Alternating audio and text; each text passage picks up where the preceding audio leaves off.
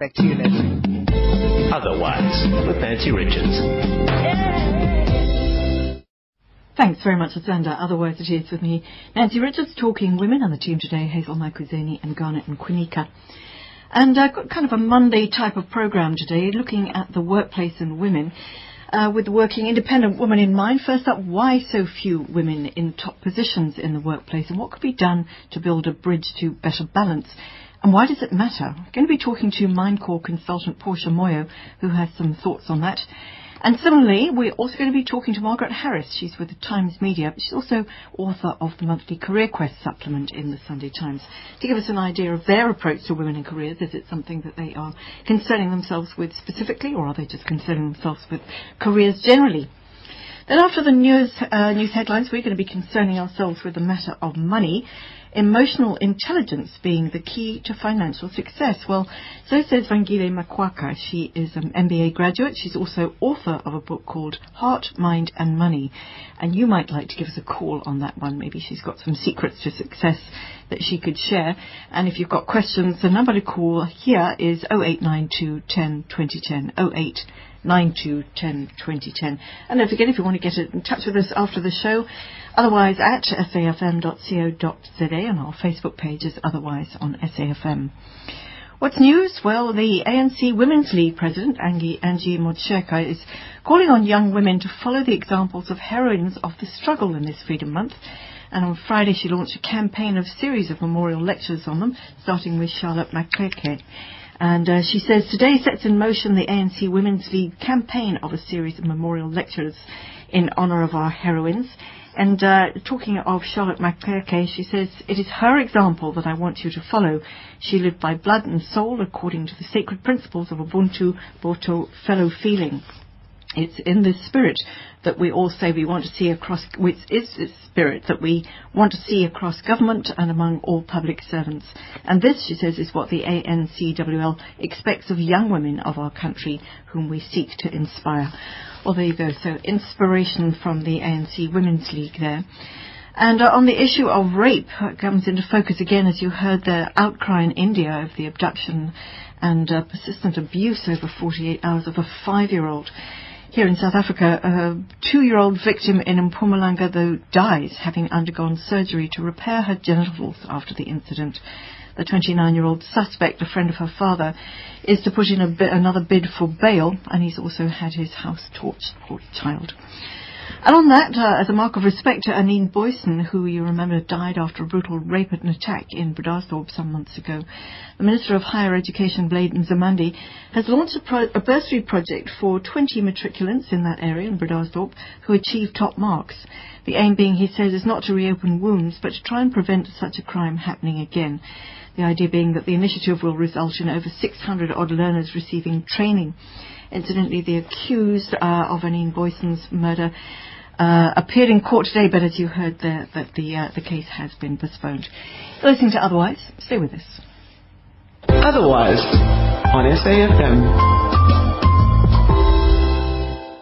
Well, we're starting off today with women in the workplace, and given the statistics on numbers of women in the top positions in the business world, should we be worried? I guess we should be if we look at those figures, but if we are concerned that the balance isn't right, how do we address it, and what really is the problem?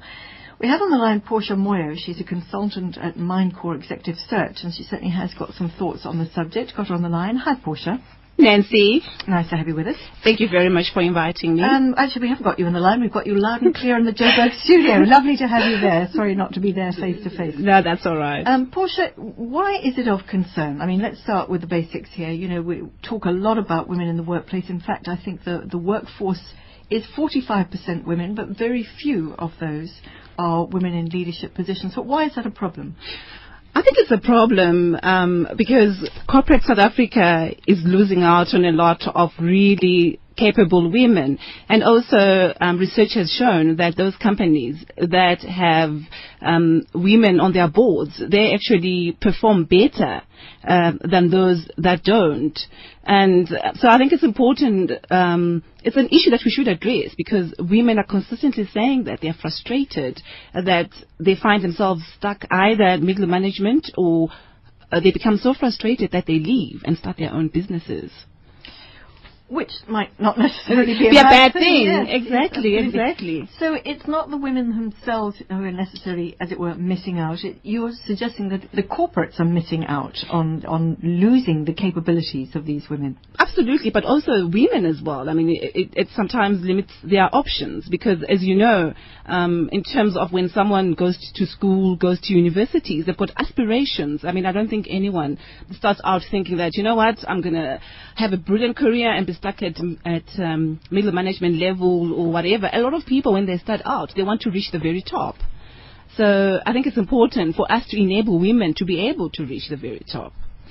Yes, it is, and it's interesting to see that you quoted an article you wrote on this. Yes. You quoted that now quite well-worn bit of research that showed that, I think it was in America, Yes. it showed that in some cases where there was a better representation of women on the boards, those companies were outperforming those that had less women representation. It has been questioned, that bit of research. Any thoughts on that?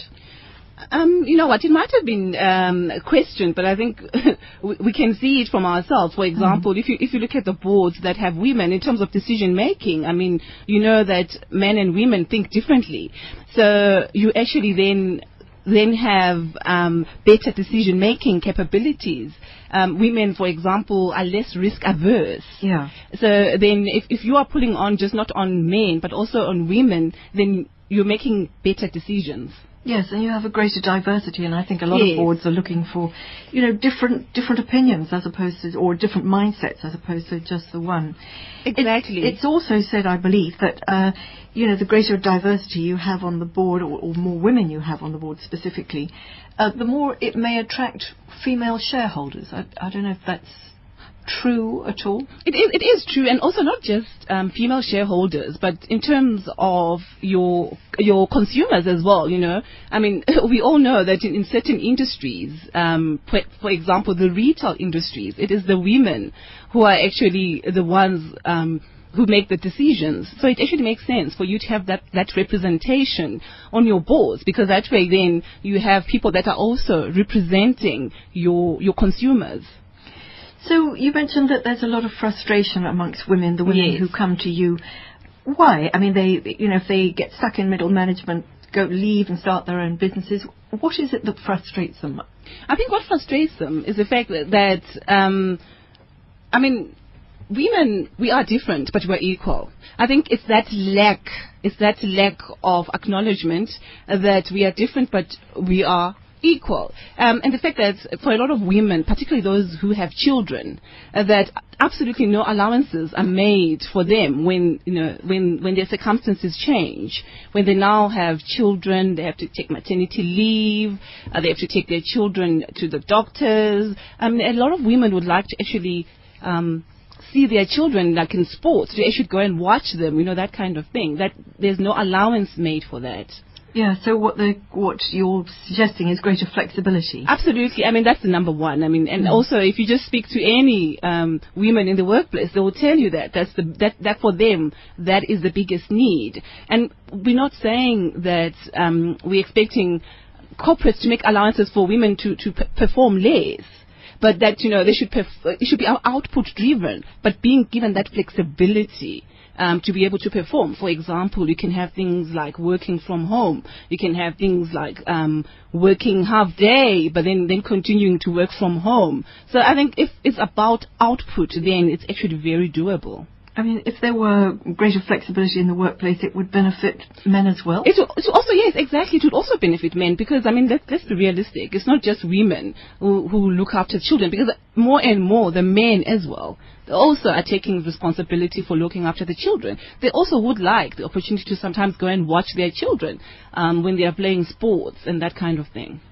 Is it really, really what women want? I mean, I don't know how many women you see, but, you know, because we talk about, you know, they're frustrated and they really want to get to the top and it's not happening.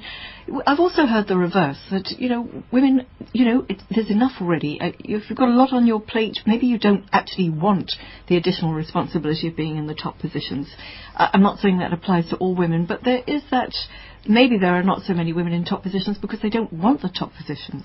It could be absolutely, Nancy, but at the same time I think it's because they are discouraged.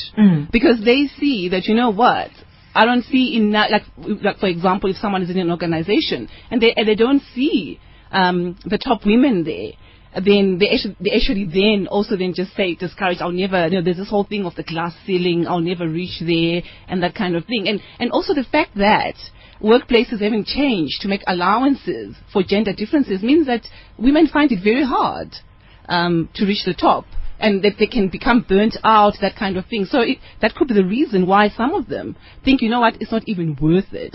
But I think we have to start by changing the environment. Are there any areas of the workplace where women are more encouraged or more discouraged? You mentioned the retail sector there, where obviously women have very strong purchasing power, and their voices would be quite important there. But are there any notable areas, given those that you work with, where there's active discouragement? You know what? There's no active discouragement. All this, I mean, if you look at the policies, I mean, the policies are not sexist at all, but it's just on paper. On paper, exactly, on paper. But it is the culture. It is what is done. It is the old boys network that actually exists. But on paper, there is nothing. So I wouldn't say that in any organization, women would be actively discouraged through legislation or through policies, but it should just be through behavior and how they are treated in meetings, in the boardroom, that kind of thing. So how is that culture, the old boys network, or the mindset, to be shifted? You know what, Nancy, I think it should begin with us women. I really do. I think we should become more active. We should know exactly what we want and ask for it, because we cannot expect anyone else to do it for us. So I think we should really hold our leadership teams accountable. If we see that things are not the way that we want to be, we can't just sit back and say, oh, I'm frustrated, I can't get where I want to be. I really think there should be activism on part of the women. Is there not? I mean, we come across lots of, I'm thinking young women in particular who are very focused, they're very sort of goal-driven, and would not be too afraid to ask for what they want. But do you think... You know what the problem is, Nancy? The problem is there is not unity. You might find one or two people in an organization willing to stand up themselves. Unfortunately, they don't get the backup of other women. What I'm saying is we should do it collectively, not just one or two people doing it. We should do it collectively and say, you know what, we're not happy about what's happening in this company, and hold our leadership teams accountable. It feels to me like one of the problems could be is if you're really a high achiever at work, it's a possibility that you may not be achieving so terribly well at home. I was listening to Hanan Pushke on Buyo's program this morning, and he was saying you've got to be with your children. And if you've got to be with your children, you are not going to be writing the reports, doing what you've got to do, being at those meetings, at all hours of the day.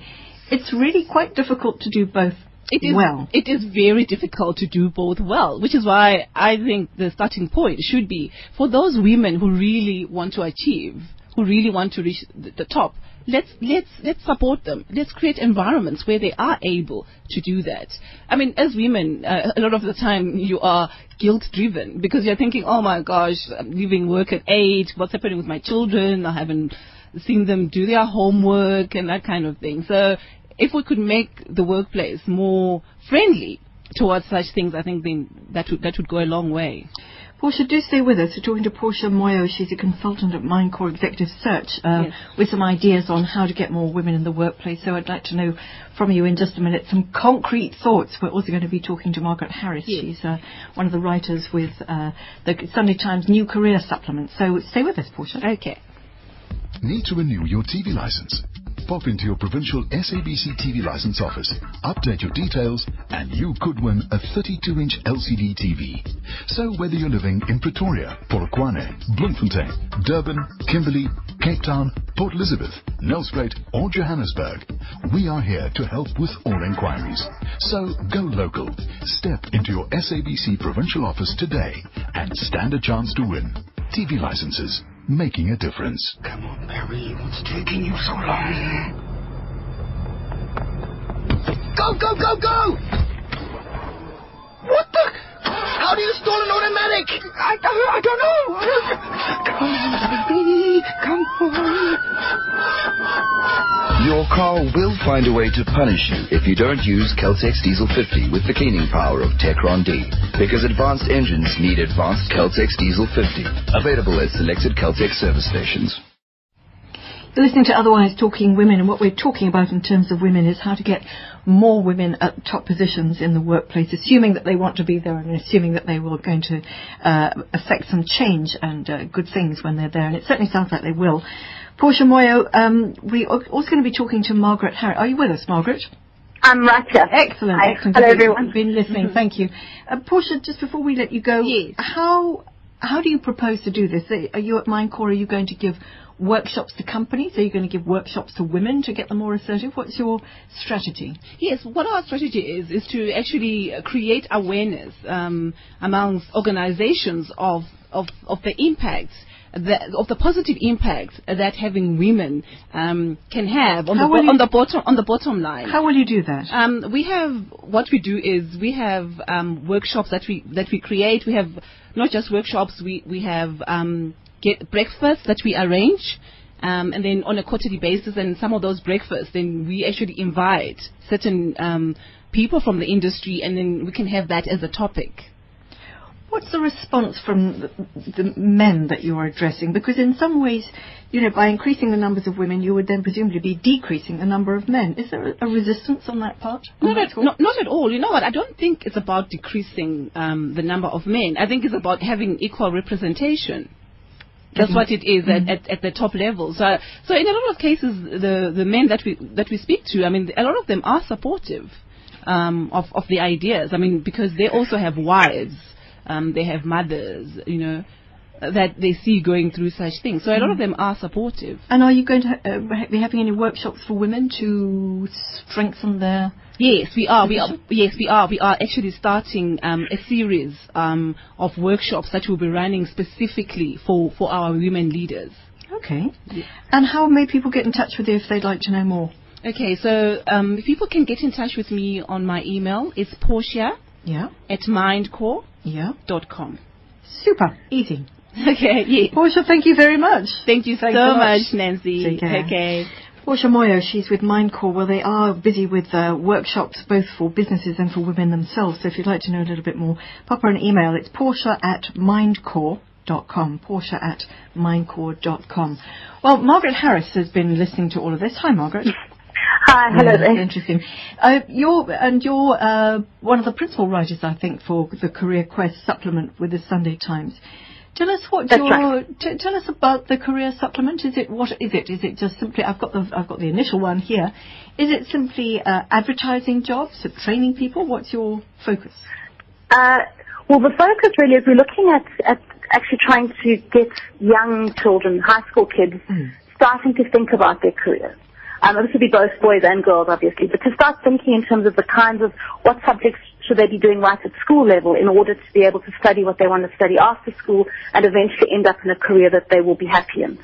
So it's kind of getting that conversation going. So it would be, we're aiming at young students or school learners, and then even their parents, their teachers, students at university. It's quite a wide range.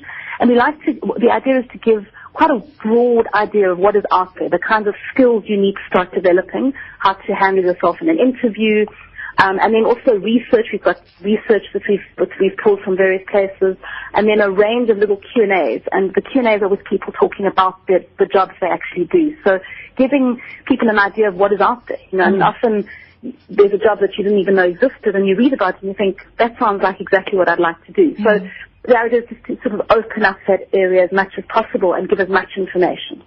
It's a jolly good place from which to start reshaping the mindsets that Portia was talking about, to make sure that there's an equal balance right from the word go, so that young women and girls are not thinking, oh, well, I'm never going to do that. Are you quite conscious of the gender balance? We are. In fact, I mean, it's one of the stories that is based on some research done by Universum, and one of the things they found, which is quite scary, is that still, women are paid less for doing the same job in many industries across the economy. So you still have that happening. So over and above the issue of women being promoted into management and executive positions, they are actually still often not being paid equally for the work they do. Do you have any idea why that is? We're going to be talking about money and emotional intelligence and money in just a minute, but why is it? Is it? I can't think why women should be paid less. I think there could be a range of things. I think on the one hand, the salaries, the whole issue around salaries is still so secret.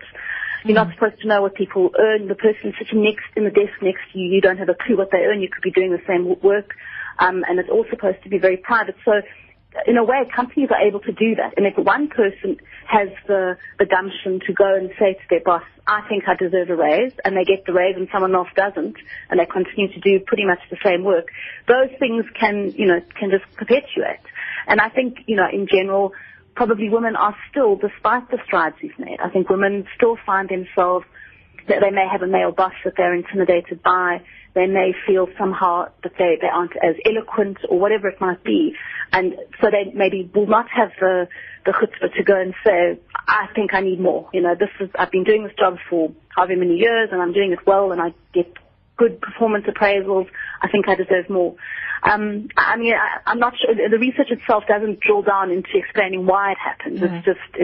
But I'm surmising that I suppose it may come down to really just people not having the belief in themselves to maybe ask for more. Yeah. I really do wonder how it works. If a post becomes vacant and it's been previously taken by a man and a woman comes in, surely they're not going to pay her less just because she's a woman. These are big questions that we're not going to get the answers to right now. But no. if you've got thoughts on it, let us know. Otherwise, at safm.co.za. But in your research and looking through your initial supplement, there's a very good balance, I would say, a very fair balance of men or male and female faces, where you physically can see women's faces in particular jobs.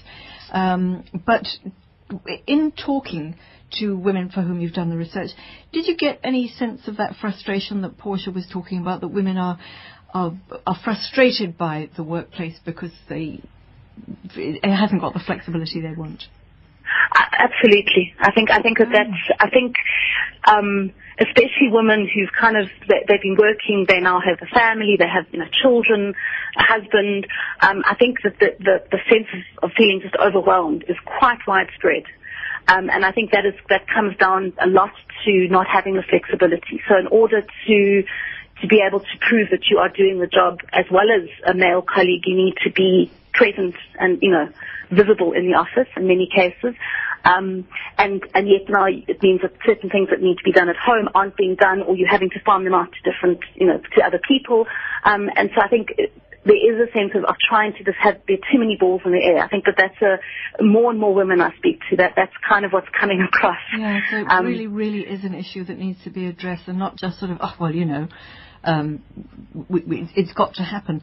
Interesting, at the back of of your supplement, that you've got the 2012 ideal employer rankings. Have you done? Yes. So, the top ones there are KPMG, Coca-Cola, Deloitte, exactly. South African Reserve Bank, and the list goes on. Have you done any work or any research, or maybe there's some still to come, on those to see how their gender balances and their gender policies are? I can't say that I have, actually, but I would say that would be very interesting. It would be interesting to see both the numbers and whether there's actual policy in place to try and encourage more women. Certainly, someone I spoke to recently, and she was talking about investment banking, which is a very, very, very highly pressured profession. And if a woman starts, straight out of varsity or something like that, or out of doing articles or whatever it might be, they may pretty much be on an even footing. But in order to make it in that industry, you have to put in incredible hours. Really just sort of, you pretty much are, if you're not sleeping, you're in the office working. And once a woman gets to a point where she gets married and she now might want to have some children, it just is unsustainable. So I think, as you were talking earlier with Portia, the industries where there's no actual strict policy to say we will not employ women, or we don't want women above a certain level, but the way in which the industry works itself makes it very difficult for women to have it all, to really balance all those commitments that they have. Well, Margaret, we're going to keep our peeps on your supplement to see what sort of genderising you're doing there, but it certainly is a jolly interesting look at the world of work, you know, through the eyes of people who are actually in it. So lovely. Thank you very much. And I think it comes out once a month? Once a month. The next one will be out on the 12th of May. There we go. Lovely. And if anybody would like to get in touch with you in the meantime, I think you've got it's harrismar@timesmedia.co.za. That's correct. Perfect. Lovely. Thanks, Margaret. Thank you. Thank you so much. Thank you. Bye-bye. Margaret Harris, she is one of the chief writers at the Career Quest, and if you'd like to get in touch with her, it's harrismar, HARRISMAR, @timesmedia.co.za. Well, next up, money and emotional intelligence here on Otherwise, but right now it's just after 1:30. Time for the news headlines with Asanda. Thank you, Nancy. Good afternoon. Close to 500 Litaba Estates farm workers outside Sanin in Limpopo have marched to the citrus farms management over the looming layoff of workers. They handed over a memorandum of grievances after they had allegedly received notices that about 200 of them will be retrenched. 3 of the 5 suspects accused of assaulting a Jane First woman, Esther Mankge, have been granted 2,000 rand bail each by the Nebo Magistrates Court in Limpopo. The 2 other suspects, who were out on 500 rand bail each, had their bails extended. And thousands of commuters in the Lowveld area in Mpumalanga are stranded without transportation as bus drivers of the main bus company in the area, Buscorp, are still on strike. For SAFM News, I'm Asanda Matsaunyane. Details at 2. Back to you, Nancy. Join Kolari Gwala live from 7 o'clock till 9 p.m. on the 30th of April at Glenhove Conference Centre with the Mail and Guardian and Soul City Institute for Health and Development Communication as we collectively search for solutions to end violence in our society. A panel of influential guests will discuss issues of violence in South Africa. And to book your seat to this special broadcast, email Mahlodi, that's MAHLODIM, @mg.co.za, or call 011 250 7398. Mail and Guardian Critical Thinking Forum in partnership with SAFM. Otherwise, on SAFM. It is indeed Otherwise here on SAFM, very much behind the idea of discussing ways in which we can end violence in our society. And don't forget that if you'd like to join Kolani Gwala on that one, it's between 7 and 9 p.m. That's, I'm not sure if I made that clear, 7 p.m. to 9 p.m. on the 30th of April. All right, here on Otherwise, talking women, we're talking about the wisdom around money. And we have in the studio Vangile Makwaka. She's the author of Heart, Mind and Money, Using Emotional Intelligence for Financial Success. Well, she herself is also an MBA graduate from a management school in Boston, and she's now concentrating her efforts on people and their finances, seeking the link between money and emotions. But I'm thinking people and their, I'm thinking rather more women and their money. And if you'd like to give us a call, the number is 0892 10 2010, 0892 10 2010. One Day Leader presents Dinner with the President. 4 lucky young people stand an opportunity to join the winner of One Day Leader in a dinner with the President of the Republic of South Africa. If you're a young person actively making a difference in your community, then this is for you. To enter, log on to our Facebook page and keep watching One Day Leader every week on Sundays on SABC1 at 6:30 to 7:30. One Day Leader, shaping our future. What you need to shape your future is lots of money if you're going to be truly successful and be able to wear the clothes you want and drive the things you want to do. If that's your interest, Vangile Makwaka, lovely to have you with us. Thank you very much. Thanks for having me. The author of Heart, Mind and Money, Using Emotional Intelligence for Financial Success. How did you arrive at this? My own journey, I suppose. When I graduated from Boston, it was in 2008 at the height of the U.S. recession. So I decided to start a company for writers. I was like, oh, this is going to be great. I've got all this great experience and I majored in entrepreneurship, so now I can do this. And the reality was completely different. I was doing everything right on paper. But the truth was, every time I handled money or had to even think of meeting with people around money, I'd get anxious, I'd get really scared, and it would have like a real physical impact on me. I started suffering from acid reflux. I got tailbone pain. I got all sorts of crazy things that I'd never had before in my life. And the more that I dealt with these emotions, the more stuff came up, and the more my thoughts were all about, you can't do it, or a lot of negative stuff, a lot of blame towards people, society, etc. And that kind of led me down a journey of just saying, you know what, clearly this is impacting my behavior.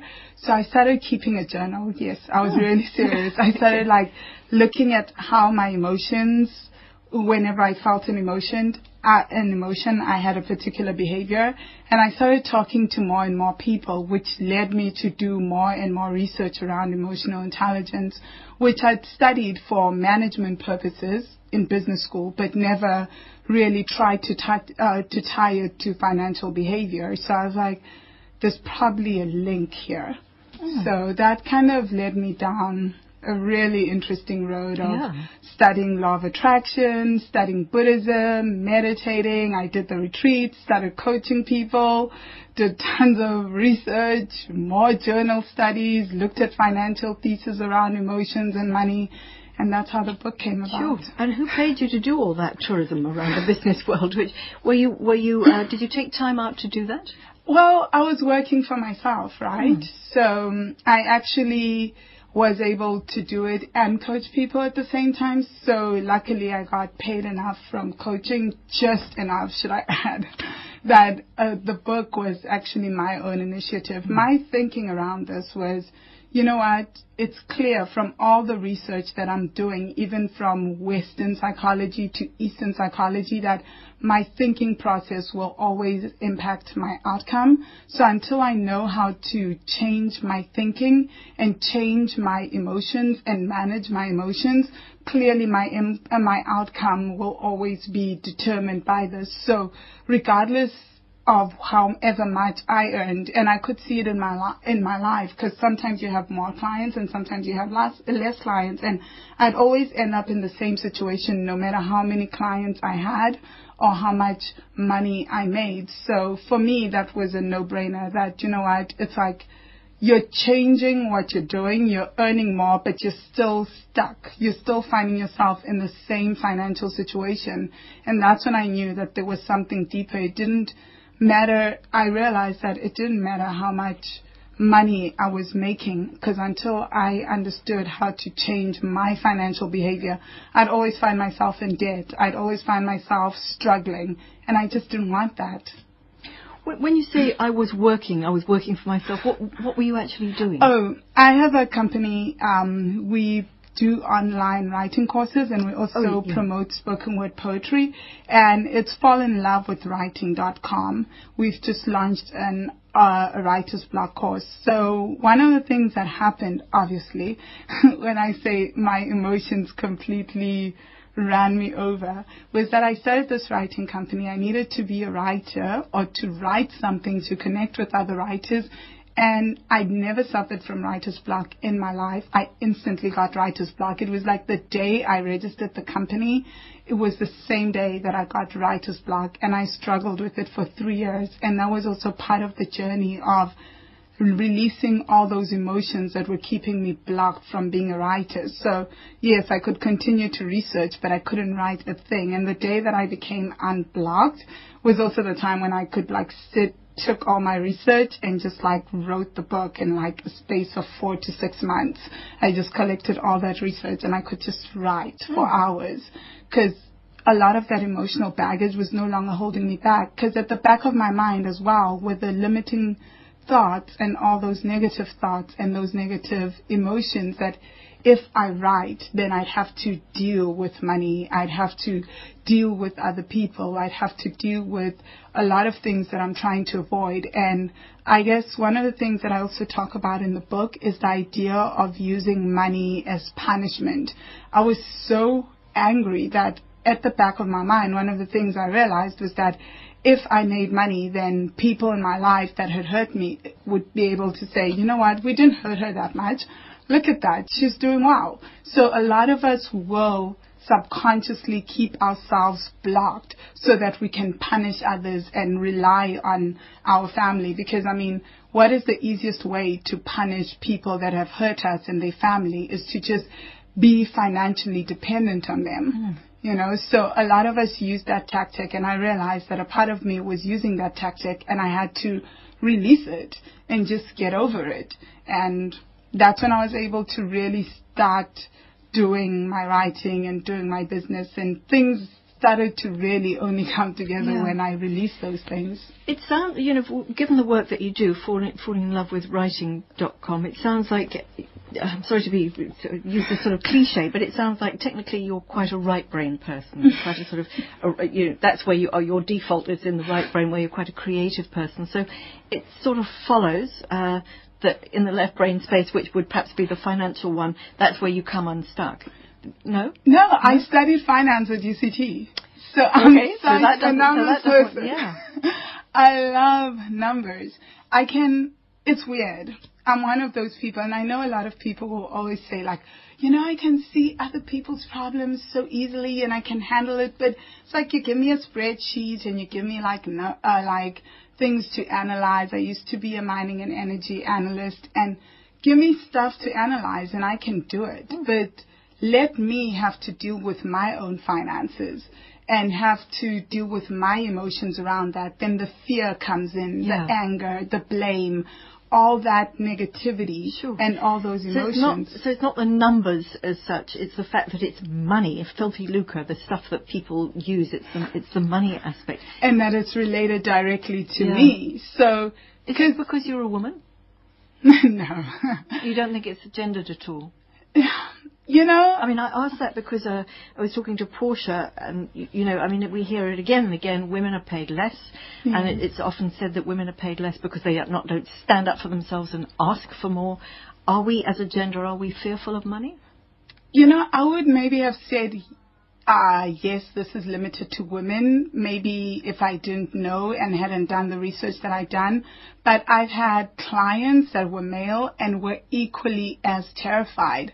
I get emails now that the book is out, and people are constantly emailing me, men email me to say, you know what, I think I hate money because I had X amount of money in March or January, and then I used it all in like 5 minutes. I found a way to get rid of it, or I read your book and I'm scared. I think I have an anger issue around money, blah, blah, blah. So what I'm noticing is that, no, it's not that. It's not about men or women.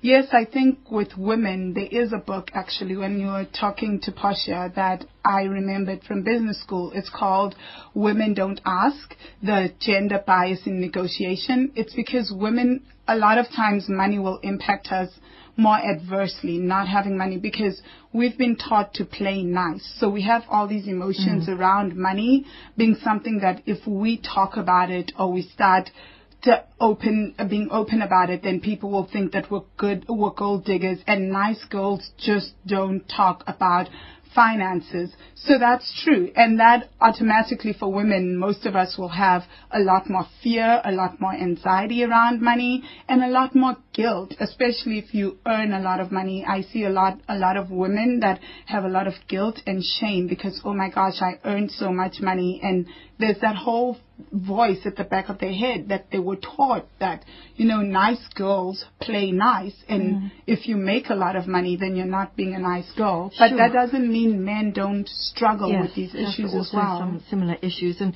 that whole litany of physical things that you felt as a result of all the issues that you have with money is very real. So just looking at the book then, how have you broken it down? Have you looked at what some of the negative things are, and what solutions do you offer? Yes.